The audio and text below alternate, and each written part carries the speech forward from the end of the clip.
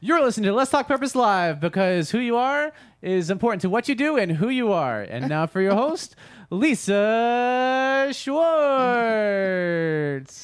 I'm not even sure if we're really on. We are. Really Music's on? not playing for some reason, so God bless America. I didn't hear any of our music, any of our intro. I was like, what's happening in the back room? We're having all kinds of technical issues this morning. One of those things. I'm blinded by the lights right now. But look how pretty it looks. I know. Look at this new lighting and new table. I feel like you've gone feminine on us. Taylor Perky, we appreciate you. We love it. We love it. We do love it. And we love you, Taylor. Thank you for all that you do. Look at the car in the back. So this is his subliminal messages because, you know, I drive a Lexus. He drives a Tesla. And he does not understand why I will not I hit that. switch. Nobody saw that. Oh, I sending these messages. Good morning, everybody. If you are with us this morning, give us a wave, give us a hello. If I can get my Facebook to hook up, I would love to say good morning to you. Here we go. Let us know that you're with us this morning. I'm so excited about today's program. We're Our first about guest. I know our first guest who will be calling, but let's keep him secret right now while you tell us about our sponsors. Oh, righty. Innovative Construction Services is our first sponsor. They're a Texas-owned family business providing roofing and various construction needs in the DFW area and beyond. ICS provides service with quality and integrity to each and every customer, knowing it's about so much more than business. Owners Levi and Olivia have been watching God grow this company over the years and are excited knowing the best is yet to come. So give them a call as they'd love the opportunity to serve you with any roofing and construction needs. I don't know, do we have our thing up? All right. It's just one of those days. It's just like, one of those days. We Can't get the... We're sorry, Olivia. We know that you have a really awesome logo, and somewhere we'll find it. And Express Employment Professionals is a staffing company that does their best to bring hope to our communities. They strive hard to find people job opportunities and will work with any company given the chance. So you can find their number and address by Google. That's, what's her name? Sonia. Sonia Southard. Sonia. Awesome. So we appreciate them. Obviously, Sonia always sponsors a lot of the conferences that we're doing. Coming up September 10th and 11th is the DYE, the Double Your Empowerment Conference as well. Super excited about that. We're going to be talking about enforcing your God design, but also then once you come into your God design, how to enforce your purpose as well. Stop with the Tesla already. Nobody sees that. Just ignore it. He's just distracting me over here on the left. All right, so we have Teddy Barrett is with us this morning. That's my mama. That's your mommy. Good morning, Mama. And, of course, Sharon Watts is with us this morning. It shows me that about between 11 and 13 people are watching, but nobody else has said good morning to us, so we're waiting on you. And I'm going to introduce our guest this morning. Here we go. Good morning from Amy Singer. Can't wait for the DYE conference. We're glad to have you this morning. Now, Amy actually knows Brian Holmes. I keep forgetting to tell her. I keep forgetting to tell him that we have a mutual. I think everybody knows Amy Singer. Every time I talk to somebody, they're like, "Oh, you know a friend or my cousin or my second cousin or my old neighbor or my old neighbor's daughter," and they know Amy Singer. Everybody knows Amy Singer. She gets around. Yeah. Oh, in a good way. Amy. In a best way, Amy. In the best way. Crazy 8 Ministries is with us this morning saying good morning. Whoever's running the Crazy 8 Ministries wall, you might want to switch back to your personal profile. Liz and I are like, what's happening? All right, so here we go. Here's our, I just saw our logos coming up from behind. Look, we're like, there's Innovative. There we go. There's Innovative Construction Service. Again, Olivia and her husband, Levi Hall. Yes, we appreciate them. And then Express Employment Professional Sonia Southard. We appreciate you as well. All right. So, and now, Brittany says, haha, Brittany, Amy says, you're my favorite. And without further ado, I'm going to introduce our guest today, Brian Holmes. Here we go. Look at that. This. That is a trip. He is just doing all kinds of fun stuff. I don't understand what's happening today. That was Taylor from behind the scenes. That was an interesting. It was like a bad dream. Yeah. Like a really bad dream. Good morning, Brian. Good morning. Great to be with you guys. I hate that I'm not there with you because y'all are having way too much fun without me over there. I know. So Taylor, I want you to know when Brian was like, he's going to send me a Zoom. I was like, look, he'll send you a Zoom and you'll get in there and in 10 minutes he'll have this thing. This guy's a professional. He'll have everything. And everything has gone wrong this morning. Wow. Not necessarily, sorry. not necessarily Taylor's fault, but We have the video ready to go also, though. So. okay, awesome, We're doing awesome. Brian, I'm going to introduce you on a personal level, and then I'll let you kind of introduce yourself professionally. So, Brian is actually probably 3-4 years now is my life coach.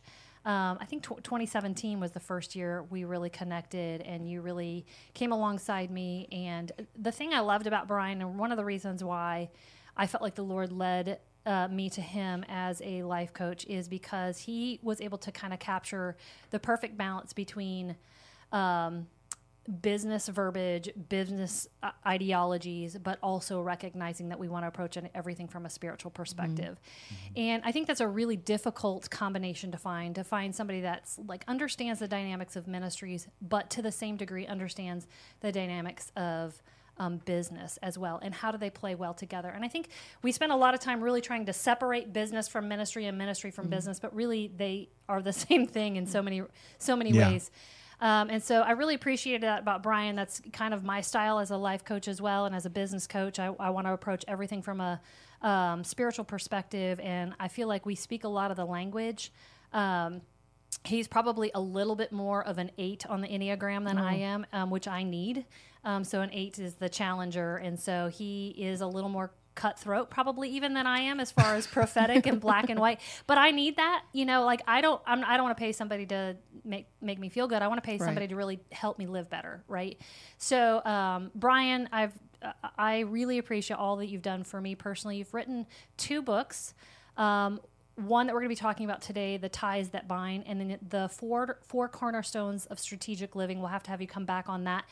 We just recently did a YouTube series on soul ties. We're going to play a clip from that in a little bit, but we're going to be talking about soul ties today. And then he and I are going to be doing a series again on the 4 cornerstones of strategic living.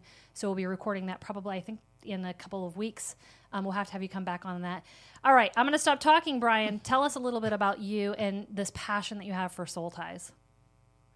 Well, I'll give you the very quick version of a very long story.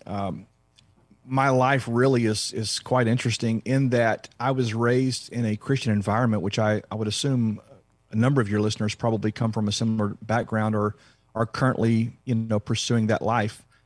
And I was literally raised in and around church services and church ministry. At a very young age, I felt, a sense that God would use me in ministry in some form or fashion. And so I began pursuing that, but quite younger, like around 11 years old, had a very tragic and very difficult thing happen to me as a child that I would wish on no one. And that event really transformed my life. It set in motion a number of addictions and problems and guilt and shame and anger and rage and just self-hatred and what have you. So it was really interesting how Satan kind of introduces himself just as he did in the garden, so to speak. And he challenges the truth about you by introducing an untruth. And then, being a young child as I was at 11 years old, I believed that truth. I mean, I didn't know how to process what happened to me. So therefore I just kind of took that on, and it became quite tormenting. And so all the while pursuing a relationship with the Lord, working in church ministry, I began preaching when I was 16 years old, ordained just a year or 2 after that. And, but yet this other thing was happening in me and around me and in my life. And it was just quite a difficult thing. So for 22 years or so, I just did incredible ministry, loved God, traveled the world, seeing wonderful things happen. But on a personal level, I was very tormented and very unhealthy spiritually, emotionally, those types of things. Came to a crisis point in about 1999 or so. My dad passed away very unexpectedly and suddenly, and that was a bit of a tipping point for me. And the year 1999, from March 1 of 99 through the end of that year, I found myself just at the end, quite literally at the end. I had 2 little children. One was 2 or 3 years old. The other one was a newborn. And had it not been for just the joy and the thought of raising these 2 beautiful children, I might very well have checked out. I was that tormented and that messed up. And so in April of 2000, I went into a secular program, interestingly enough, that was written by Dr. Phil McGraw and Dr. Joe McGraw, his father. And it was there in that program where I found healing. It wasn't in a church service. It wasn't in a church, ministry program. And I'm not against those. For crying out loud, I've done ministry my whole life. But God met me through a non-church type event. And quite frankly, it saved my life. It saved my marriage, I believe it saved my ministry. And that was the beginning. I said all of that to say in 2000, that was really the beginning of me beginning to understand how God designed us, created us, and how, quite frankly, the church had done a poor job in addressing the soul, the emotions, the will, the mind, the emotions, the memories, the wounds, the hurts. The church didn't really want to get their hands dirty. And so at least the church I grew up in and around. And so I began to really seek understanding and seek a revelation and knowledge about how can we propose that we are teaching, preaching this wonderful gospel, this too good to be true news. And at the same time, we have people sitting on church pews that are completely broken, tormented, messed up, hurting, marriages failing, addictions, to the same proportions we see in the quote unquote worldly setting. And I went through a gamut of emotions. I went through grieving. I went through anger. I went through disgust. I went through, a bit of all of it, I guess. But I came out at the other side of that determined I'm going to do everything I can for the rest of my life to bring truth to people so that they can really deal with these hurts, these pains, and these deals.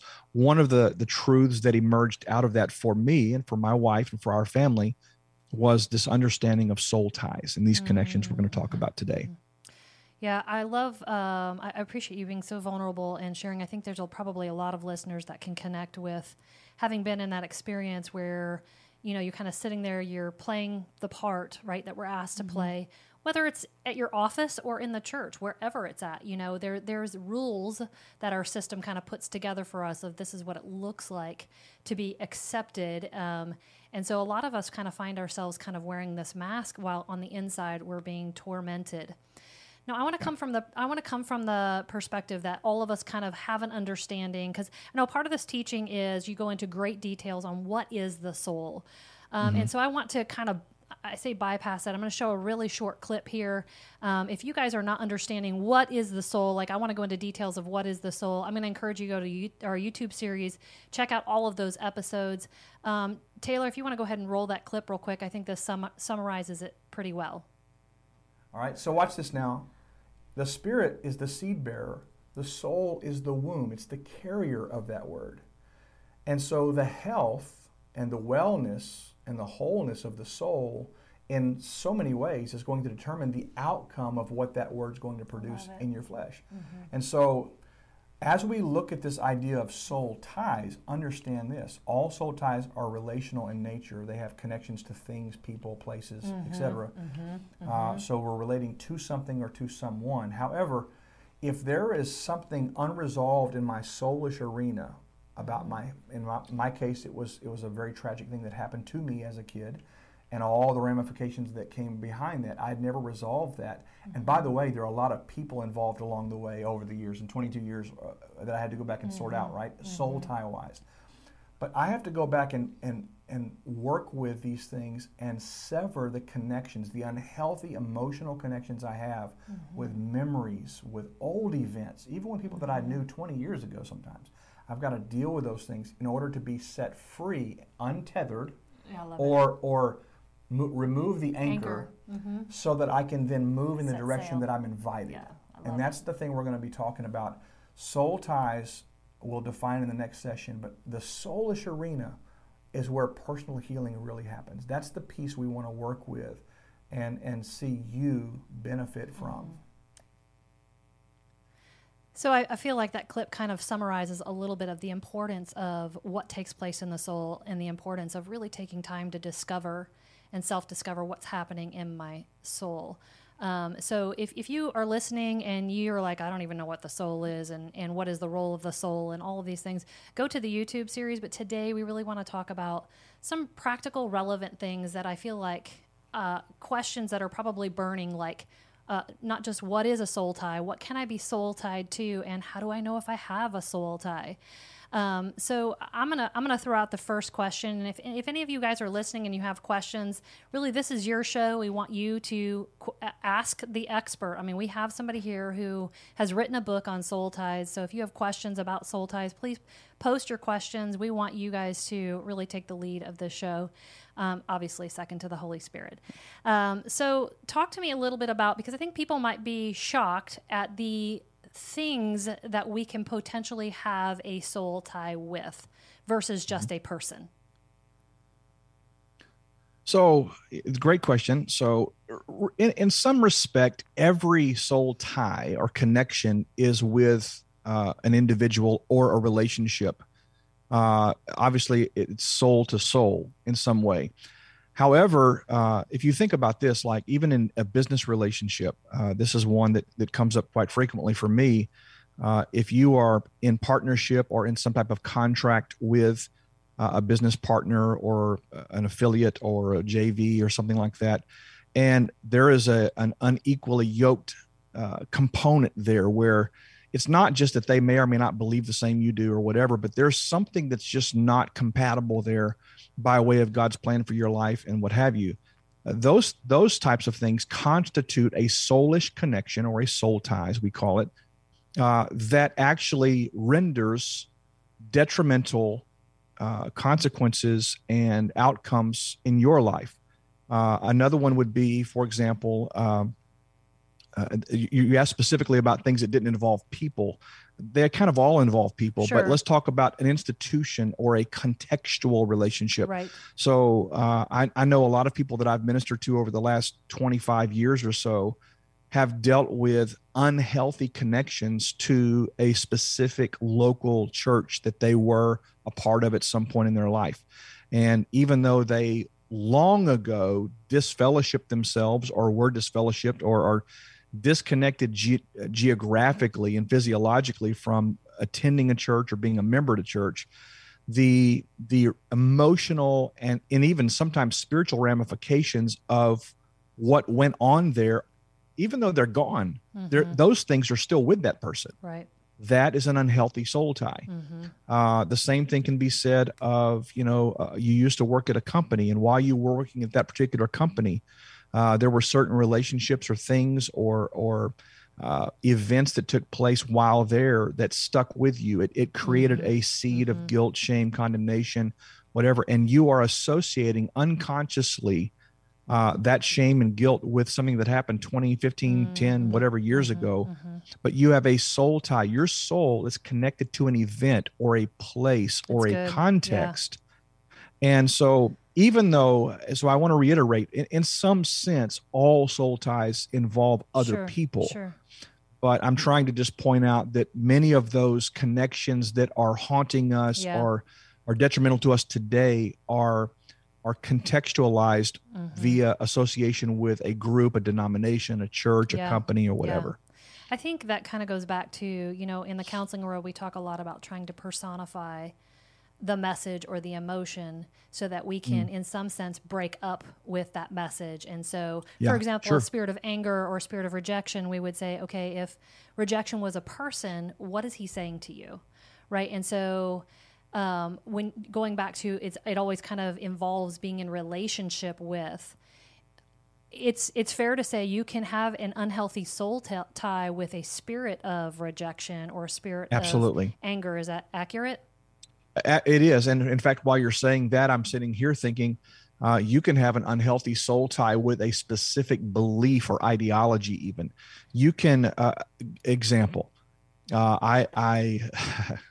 we're going to get off in the weeds here if we're not careful. That's okay. We're good in the weeds. But religion specifically is one of the things that I see quite often that people get so they are more compliant with and aligned with and committed to a doctrine or a particular line of theology or a particular denomination or movements canon of beliefs than they are the God of the Scripture That's good. himself. That's so good. And so we literally form a soulish connection, an unhealthy connection with an idea, a belief system, an ideology, a theology, whatever it may be.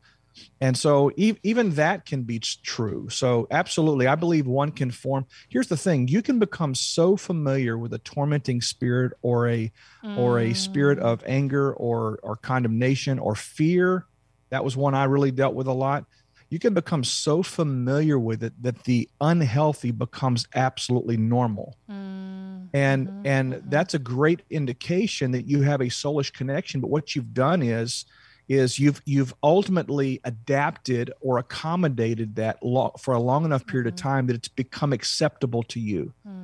And so one of the things that we teach as we're walking people through freedom and dealing with the soul is sometimes you have to really turn up the volume and really truly ask the Lord from an honest heart, shine the bright light. I need you to shine a light on areas in my heart that I'm unaware of because I've stuffed them away, compartmentalized them, but they're there. And then God faithfully brings those to the surface. And then we have to manually, if you will, deal with the soul tie, the connection, this anchor, as you call it quite often. We have, go ahead, Britt. Well, I was just thinking, as we're talking about the unhealthiness of soul ties, I mean, are there healthy soul ties as well? Is there places where we question. should be? Yeah. So I say early on in the book, and by the way, for those that are watching online, this is what it looks like. If you want to go to Amazon, you can grab that. Believe me, I don't make hardly any money on these, but I don't care. I want people to get this. You don't write a book because you want to make money. You do not write a book because you want to make money. You're welcome for that free tip. You write a book because, and by the way, I have a whole seminar on publishing a book, so I can do that for you too. But the point is, you don't do it to make money; you do it to expand a message that you believe is meaningful and helpful. That's real good. And so, but in this book, one of the very first foundations that I lay is that not all soul ties are bad. God absolutely created and designed us to be connected to people and to things and to group. There is this law of association that we talk a lot about in the book that is so important. It's a great question. I mean, I have a covenantal relationship with my wife. I'm supposed to have a soul tie with my wife. Yeah, that's right? good. That's real good. I have a covenantal and fraternal or fatherly relationship with my children. I'm supposed to have a soul tie with my. I have some friendships that I consider covenant relationships, deep relationships that I would literally lay down my life for these people. I'm supposed to have a soul tie with those people. So there are healthy soul ties, and then what we don't do well, however, is we don't know how to appropriately steward the cessation of a season. When something's season has come to an end, or if you have, and this is something we can talk about too, if you have outgrown a particular association and your pursuit of the invitation for your life that God's put before you, if you're pursuing that and that causes you to outgrow a relationship, there will come a point when you need to reassess and sometimes even sever the soul tie with a relationship that you still love and care about these people, but you can't walk with them at the same level. Yeah. So there are all these little components we have to think about. That's why I say you've got to assess relationships often. You have to turn up the volume and be self-aware of those that are actually hurting you, not helping you. And then most of all, you have to be willing to do the hard thing, which is to say, Lord, by your help, by your strength, I'm going to sever this connection because I recognize this thing has become a detriment to your plan, your purpose in my life. That's good. That's so good. We have a couple of questions here online, and before I read them, is it true also, though, that even a healthy, what God created to be an appropriate or healthy soul tie, that there can also be areas or spaces and places within those relationships, for example, within Great marriage, question. that is still, you have a place of unhealthiness? Now, are you asking that question, or is that a question one of your listeners asked? No, that's what I'm asking. Okay, I was fixing to say, man, you got some really smart listeners out there. But wait till you read these questions, because I'm like, ooh, these are great questions. So that's a great question. So let me give you an example of that one then. I could give you an example to answer that question in the context of marriage relationship, but let's talk about parental relationship. Okay, Think about this. I will always have and should always have a very healthy, godly, wonderful soul connection with my children, and they should have that with me. But if I am an overbearing, controlling, manipulative person or insecure or extremely codependent parent, then as my children reach the stage in their life where they are supposed to go out and make their own life, develop their own identity, have their own family and what have you, but yet I am not allowing that to happen. Now what has happened is that I have what should be healthy and what should be good contained within the context of a God-designed relationship and soulish connection can be elements that are completely unhealthy and very devastating and very detrimental. And so do you sever the entire connection and just write that person off? Or can we actually go in and, like a surgeon, deal with the unhealthy elements? Yeah. And I believe it's the latter, not the first. Yeah. Even if the other person's not willing to change and change their, I believe that I can deal with in the heavenly dimension, I can deal with how I choose to relate to that and rearrange that, so to speak, to where it doesn't have a detrimental effect on me. That's good. That's good. Yeah, it's a great question. Shameless plug for my book, To Love and to Be Loved, where I talk a lot about times in relationships where that happens and what does it look like to set up healthy boundaries that enforce change within what should be and could be healthy relationships. Okay, Amy Singer is online. She says, as a business owner, can a client be or become a soul tie? I'm speaking from a major project perspective, i.e. lots of time with that client. How do you maneuver that kind of situation? It's a great question, Amy. So yeah, that's, do you I was remember referring Amy, to that. Brian? Amy and Joel, because they know who you are. They went to church with you. You can say no. She won't be offended. Amy and Joel. What's the last name? Sanger, Senger.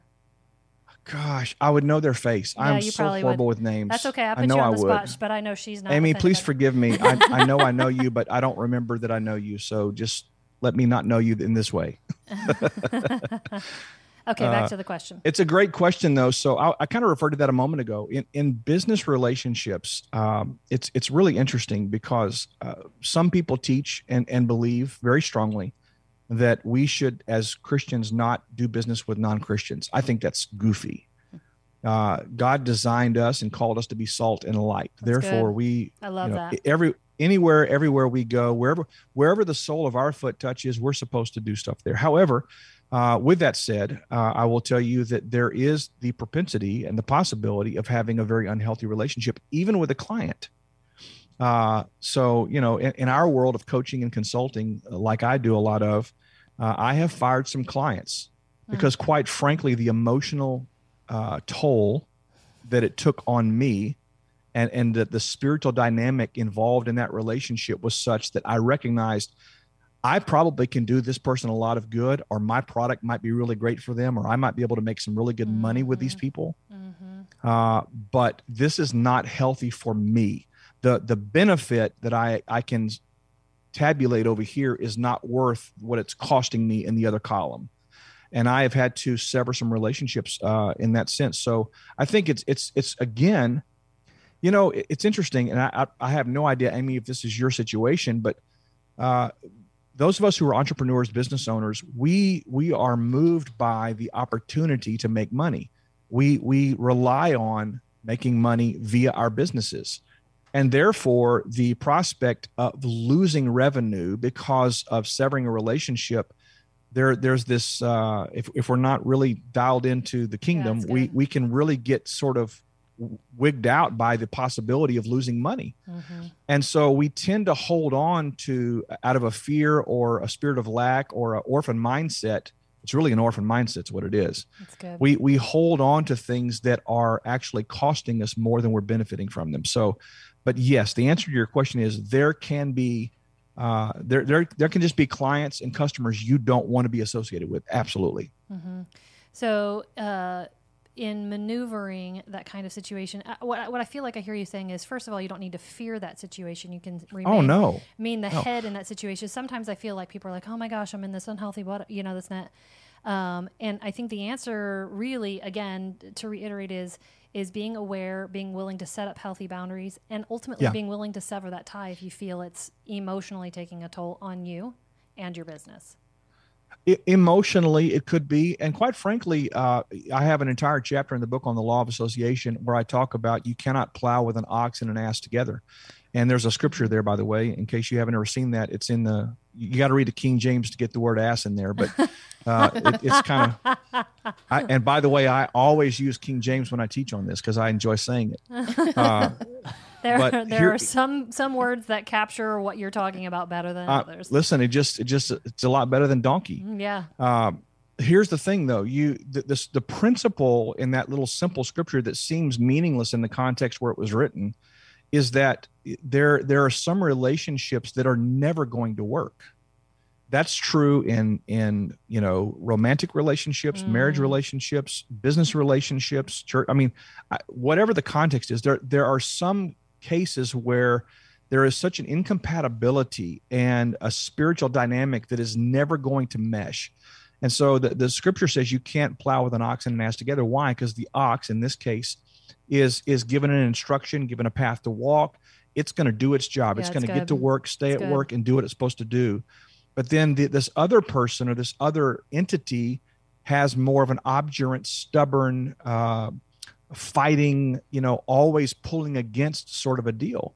And so you have to be able to discern, am I in a situation with a client, with a customer, with a business partner, with a whatever, where this is simply never going to change. No matter what I do, it's just not going to change.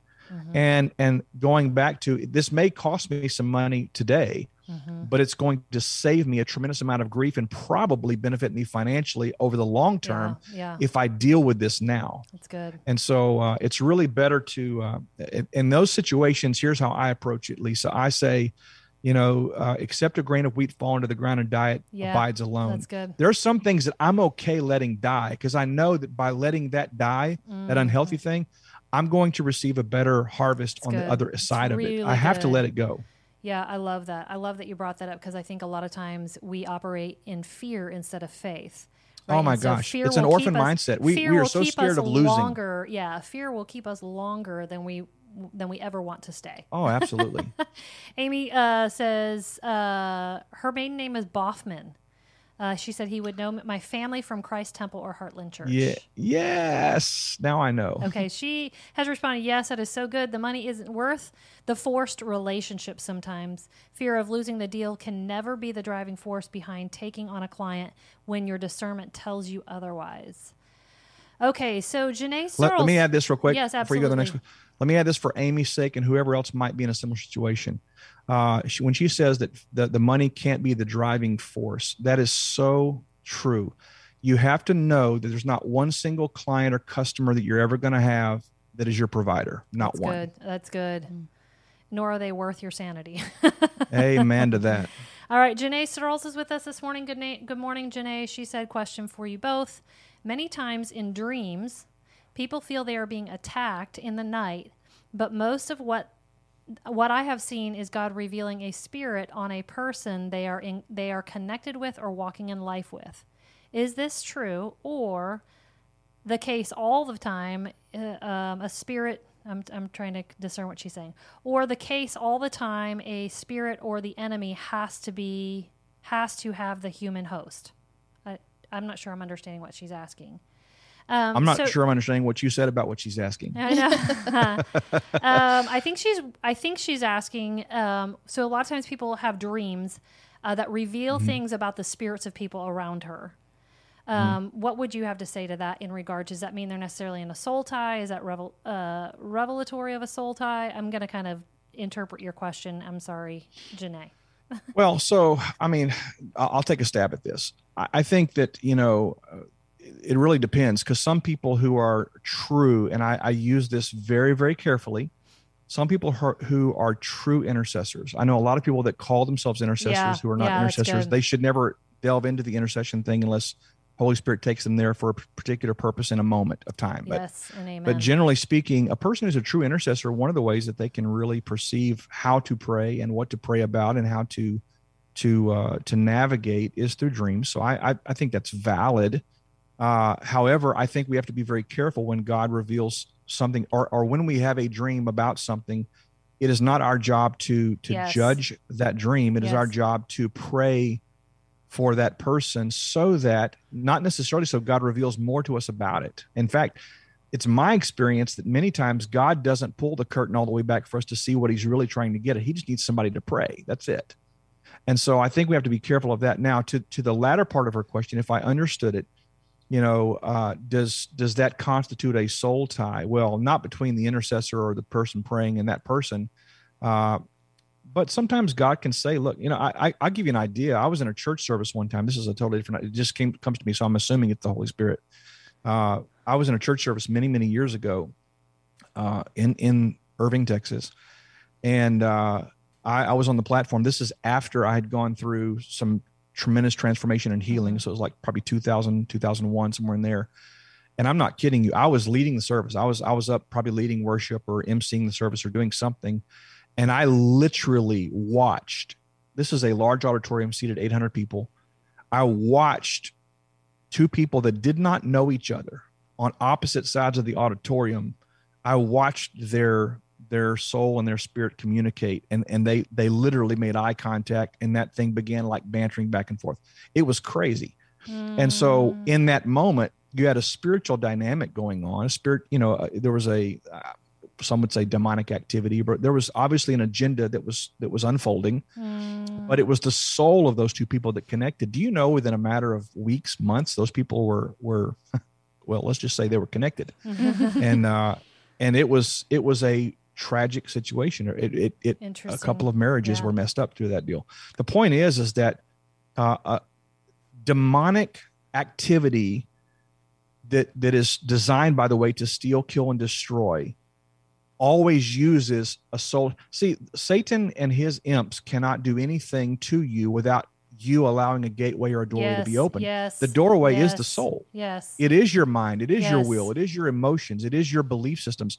The moment you open that door, now it goes from being demonic. It is demonically influenced, but it is not being demonically carried out. It's being carried out by you. That's right. That's right. And so you're being driven by the hard drive, the things that are driving you, which are much more emotional.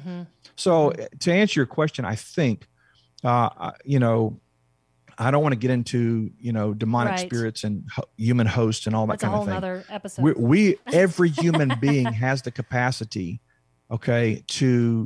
to be tormented or bound or unhealthily tied in their soulish arena. Yeah. That's the best I can answer that with. Yeah, I love it. Brittany, you got a question? Yeah, I heard you say earlier, so we can ask the Holy Spirit to reveal those places, the unhealthy soul ties. Is there any, I would say, for lack of a better term, practical or ways that you can be clued in the physical realm that you're in an unhealthy soul tie? Part one of your question is, yes, you absolutely can, ask the Holy Spirit. And frankly, I did that. I'll do that today. The season that God began to reveal to me about soulish connections and how they worked and how they operated, I probably spent nearly a year. Every day, a part of my prayer time was, Lord, I'm asking you to shine the light. I know there are things that I've not discovered yet, that I've covered up so much that I don't know what I don't know. I'm asking you to show me and make me aware. As I walk through my day to day, if there's something that, use something to trigger my awareness, whatever it is. And I'm telling you, the Holy Spirit's he's pretty cool. He's, if you ask for bread, he's not going to give you a stone, right? If you ask him from a sincere heart, he's going to absolutely show you stuff. So that's number one. The second thing was about the practical. Now, how did you ask that question again? Is there something like in your world, in the physical world, that there'd be something practical or things that would clue you in? Yeah, like if somebody's listening and they're kind of asking the question, how do I know if I'm an unhealthy soul tie? Like what's going to be, is that? Yeah. So there's like 15 different ways I could answer this because there are different contexts to this, but let's just use maybe the most common one. So let's use maybe either a relationship that was sexual in nature or a deeply romantic relationship or a divorcee, somebody you were used to have a deep romantic relationship with or whatever. I'll give you an example of this. And I don't think my wife would mind me telling this story because as we were walking this out in 2000, 2001, of course, we were sharing everything together because there was so much God was doing in our own marriage, our own lives. But she came to me one day and she said, you're not going to believe what happened. I said, well, what happened? This is just about the time Facebook was coming around. And she said, I got a note. It might have even been MySpace or something that was pre-Facebook. I don't know. But she got Shout some out kind to of MySpace. Shout out to MySpace. I know. She got some kind of a notification or something came up on her deal, and she saw the profile of a young guy. I mean, teenage. Well, he's not teenage anymore. Same age as her, but that she, really had a thing for in high school, and he had a thing for her, sort of. And she had not thought about him, talked to him, been around him, seen him in 8 or 10 years, probably. And she said, Brian, she goes, I'm not kidding you. She goes, because we were asking, Holy Spirit, show me. And she immediately felt old emotions. She immediately felt okay like a stirring, sort of, We're all bearing witness to that right now. yeah. And excuse so me while I avoid your stare. And I mean, you think about it from a practical place. I mean, there'd been no interaction, no contact, no anything for years. Yet there was something that was unresolved. That's a word I use a lot. It was unresolved, unreconciled. It was not fully dealt with. Let's put it that way. But yet we just kind of move on, right? We just move on. Yes. Life is life. We're busy. We do the thing. And what we don't tend to is our heart. We don't tend to this soulish arena because in our minds, the absence of contact or geographical proximity constitutes everything's cool. Well, it's not cool because there's a part of you that is still drawn to that. I'll give you another example of this. This one's even more intense. And I think I might have even shared this. I don't know if I shared this on the YouTube series or not, but there was a young lady that I dated for 4 years in high school, very close to her, very close to her family. And I mean, it was deep, deep soul ties, and it would have been, we were both married years later. Now I see her at a church conference in San Antonio, Texas. And the first word she says to me when she was seated right behind me, I didn't know that, how preachers go, turn around, touch 3 people and tell them, it's good to see you in the house of God. Hallelujah. And so I turned around and there's this young lady standing there with her husband, and I greet both of them. There was nothing but cordiality and kindness, but she goes, I need to talk to you. Just real matter of fact. I'm like, okay, we're in the middle of church. And so long story short, the next day we met, and she just came right out and said, do you know what soul ties are? And I'm like, yeah, I kind of do. She goes, well, I have a very unhealthy one with you, and I'm really struggling with this. And she went on to tell me that for several years she had traveled in and out of Dallas 4, 5, 6 times a year. And every time she came, she would dial my number. I would answer the phone and she would hang up. I never thought, I didn't know her number. So I didn't think anything. I just hung up call. And her intention every time she came, she wanted to invite me to her hotel. She wanted to seduce me. She wanted to be with me. She went on to tell me that every time she'd ever been with her husband, she was thinking of me. I mean, these are like, I'm going, what? And so I'm thinking to myself, this is all going on. So there are practical things that you can know. I'm saying in her case, she was so deeply torn up when I was free. I was done. I was out. Goodbye. But she was so emotionally entangled with the idea of a relationship with me that she couldn't have a healthy relationship with her husband, even with her kids. And so those are some really obvious indicators. That's good. In business situations or in church situations, it could show up as conflict. It could show up as stress. It could show up as where you're in a relationship, things are okay on the surface, but there's always something gnawing at you. You're not content. You're not happy. It's not okay. It's drawing life from you. I use the idea of the umbilical cord. It's like a conduit that's connecting you and the other person. And good relationship is supposed to be giving and receiving. But if all is ever happening is that it's taking life from you on some level. Here's another indication. This one really, people shake their heads and scratch their heads when I say it, but I'm not kidding when I tell you that if you have an unhealthy soul tie with a person who has a spirit of poverty on them, say it. you're going to be struggling. You're going to be struggling with your money. Yeah, say it for sure. And that sounds crazy, but I'm telling you, every curse, every mindset, every limitation that they have accepted it and received as normal in their life, you could be 15 years and 1,500 miles removed from that relationship until you legally and rightfully deal with the soul tie with that person. It is going to affect your finances. Yeah. It's just the way it is. And that's not to say that somebody around you has a spirit of poverty. The spirit of poverty isn't going to jump on you. Like, you're not cursed because... But keep in mind that he's talking about when you're actually in a unhealthy soul tie with somebody, meaning that's correct. That person has influence in my life. That person has effect over my emotions. So just to clarify, because I know a lot of people think, oh, if I'm in the room with somebody who has this, then I can just feel their demons and all this stuff. And it's like, okay, you are covered by the blood of Jesus. So going back to that mindset, unless you really come into agreement with a lot of the things and allow that person to really influence and have, in some regard, headship or authority in your life, that's where that unhealthy soul tie can really take hold.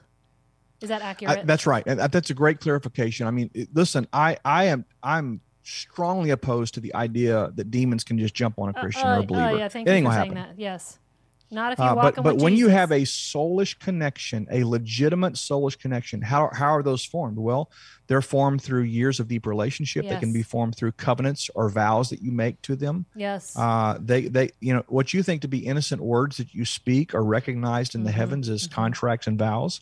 Yeah. And so, I mean, you just, there are things that we do unwittingly that yoke us to people who do not believe the same. There's a scripture that says, do not be unequally yoked together with unbelievers. And I've heard that taught the old traditional way that, a Christian shouldn't marry an unchristian. But here's the deal. If I am in a business relationship, a marriage relationship, a church relationship, or whatever, if I'm in any type of connection where the trajectory of my life as prescribed by God and the beliefs that I need to hold associated with the possibility of achieving that preferred will of God, if my beliefs and what I am striving towards in my faith is not aligned with that person's belief, if they are unbelievers, if they unbelieve what I believe, that's really good. Then guess what? I cannot be yoked with them. I go back to the ox and the ass. It is an unequal yoke together. I have to be sure. Jim Rohn says you're the average of the 5 people you spend the most time with. So think about that. If you take the top 5 people you spend the most time with, they are creating the average of what your life outcome is going to be. So think about it in the context of soulish connections. If you have unhealthy soulish connections with people who don't believe the way you do, don't want it for you as bad as you want it, whatever the case may be, that is diminishing your capability to arrive at the goal. Right. And so we have to deal with relationships on the basis of what they bring to the table. Right. Good and bad. I love that. Okay, I want to say good morning to Brenda Gammon this morning, who's joining us. She's loves this discussion. Keeps saying true, really connecting with some of the things that you're saying. Amy has another question for us. She said, let's say a situation with a husband and wife turns into an unhealthy soul tie and needs a separation for a time. If both parties are working towards restoration, what are some factors to consider when trying to decide if that tie has become healthy again? Or is that soul tie needing to be broken and then recommitted again? I see this often in relationships around me, and I'd love to know more about navigating this difficult topic. That is a tough one, Amy. And do I believe, just like with parents, the example I gave a while ago about a God-designed soul tie becoming unhealthy in some of its parts, I think the same can happen in marriage relationships. Some examples of that might be, if a wife, and I'm not to pick on the ladies here, but if just to pick one, if a wife becomes deeply involved in and emotionally connected to her work, and the love and the avarice that's good. towards achievement and climbing the ladder Mm-hmm. and success becomes greater than her commitment to her covenant with her husband, Mm-hmm. then things begin to break down. That's just one example. Yeah. If a husband, has too many hobbies and is out hanging out with the guys all the time and running his boat and his motorcycles and his things and whatever, and neglects to care for the heart and the soul of his wife, and there's just so many examples I Yeah, could bring to the table. yeah. The point is, when breakdowns begin to happen, I don't know that necessarily constitutes the breaking down of the healthy soul tie. I just believe that something else has taken precedent over it. That's good. And That's so good. it's more, to me, the identification and the elimination of the unhealthy things that have developed around and in place of what God intended. Yeah. Relationships are very dynamic, and obviously there's seasons in marriages, or seasons in families. All these things have to be accounted for. Navigating a marriage, navigating raising a family is a big freaking deal. It's just a deal. Yeah. And I do believe that in seasons we do have to reevaluate and look at not whether or not I'm committed to this relationship necessarily, but how do I adapt to the season that I'm in, and how do I reaffirm for this season my commitment and my covenant and my whole heart being given to this person based on what they need today. So to me, that's more of a seasonal thing, in navigating that. Now, to your question about, do I prescribe separation? I'm going to say it depends. And I guess Lisa can clean this up after me. It depends. I have prescribed separation to a number of married couples over my counseling years. Yes. But I don't necessarily think that that's always the right thing. Right. I think, you have to be very careful, because that could invite or create a situation where you've opened the door a little bit for temptation to come in, or for whatever to come in, because there has to be some really clear parameters about that. Generally speaking, I want to see a couple get counseling, get help, and specifically, I want to see them do some work with maybe a mediator or a counselor to investigate what has developed around our relationship that is actually weighing us down. It's interesting. Paul said, we talk about, setting aside the sin. He said, every weight and the sin that doth so easily beset us. And so some things are not necessarily sinful. Some things are simply unnecessary weights that we've picked up along the way that are weighing us down. They are a detriment to the health of a relationship, and we need to just shed them, period, in the story. That's good. She's responded, "Oh, this is so helpful," and has given some fire emojis for you as well. Man, okay. I'm on fire. You're on fire. I should tell my wife this. I was connecting in regard to even just Brad and I personally. There was a season where we were like, look, there are some unhealthy patterns that we have developed, and when we decided, ooh, we don't really like this about us, like this is not our favorite communication style, what we really discovered was a lot of those patterns were developed because each of us had, for lack of a better term, an unhealthy soul time with an tie with an ideology or some kind of a belief. For him, it was a fear of loving wholly, completely, as in holy, completely, like really just being all in. And for me, it was a fear of being loved completely, which imagine how the enemy spun that, right? Funny how that works. Yeah. Huh? And so, so we developed these patterns where we kind of were disconnected. We stayed, intimately, we were very connected. Obviously, we had six kids, but we, for lack of a better term, we had a really great sex life, right? And we functioned really well as like business partners, but emotionally, we really had a hard time connecting because of those messages that both of us were in relationship with. I was in relationship with, I'm afraid to be loved completely because it's very vulnerable, and how can I trust this person? And he was afraid to love completely because it's very vulnerable, and how can I trust this person? Because of, honestly, soul ties we had in our past. There were layers of soul ties from past relationships to the message or the spirit that left us with, that had to be broken in order to change those patterns. So I really connected with what you said and really appreciated that as well. I'm going to reiterate, Brittany, you asked a question last night. Oh, yeah. Do you remember the one and done? Can you ask that question? This is going to have to be our last question, and we got to wrap it up for today. Yeah. So obviously, I know you talked about in the YouTube series about breaking the soul ties. Once we break a soul tie, is there any way that it can like reattach? And like we would have to do it again? Or is it like, I've broken it, it's done? That's a great question. So I'm going to give you a very blunt answer. Okay. Here's my ruthless, blunt answer, because I was told a while ago that apparently I'm more ruthless than Lisa. Here's the thing. When a person comes before the Lord to transact any business, and in this case, we talk about, filing new papers in the heavens to cancel one arrangement and to replace it with a healthy one. Mm-hmm. When we do that honestly, sincerely, and from a broken, contrite heart and a place of true integrity, I believe it's done. Mm-hmm. Can it come back? Yes, but here's the only way I believe it can. If you extend it an invitation that's and good. you open the door. That's really good. If you weren't, see, anybody can pray the prayer. Mm-hmm. Anybody can confess Jesus as their Lord and blah blah blah. Doesn't mean you're going to be free of anything. Saying the words, that's irrelevant really, unless your heart, your true heart, your deepest part of you is connected to the word you're saying. Mm-hmm. When a person does it from the deepest part of their heart and they really mean it with all their heart, I believe it's one and done. If they choose 5 years from now to go back to that thing and reopen that door and reconstitute that thing, sure, it can happen. You bet. But it's not one of these things you got to like strive and pray and fast and beg God. And no, it's so easy to break a soul tie, to sever it, to finalize that whole chapter of your life. It's easy to do it. It's just as easy to will yourself to, I want to go see that person again. I want to go see what might happen if I, I want to scope out their Facebook wall. Yeah, see, that's the thing. Yeah, I'm just curious. It's really up to you. I love that. That's a great answer.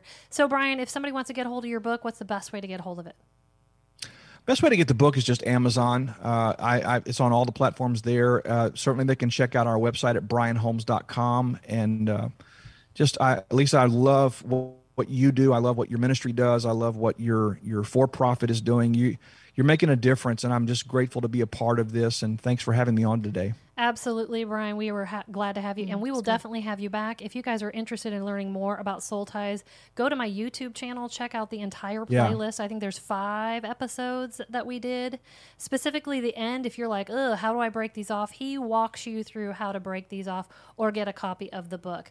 Brittany, as always, it's an honor having you as the co-host. Thanks, Brittany. Love it. Yeah, absolutely. All right, you guys, that sums it up for today. But remember, until next time, enforcing purpose, it starts with you.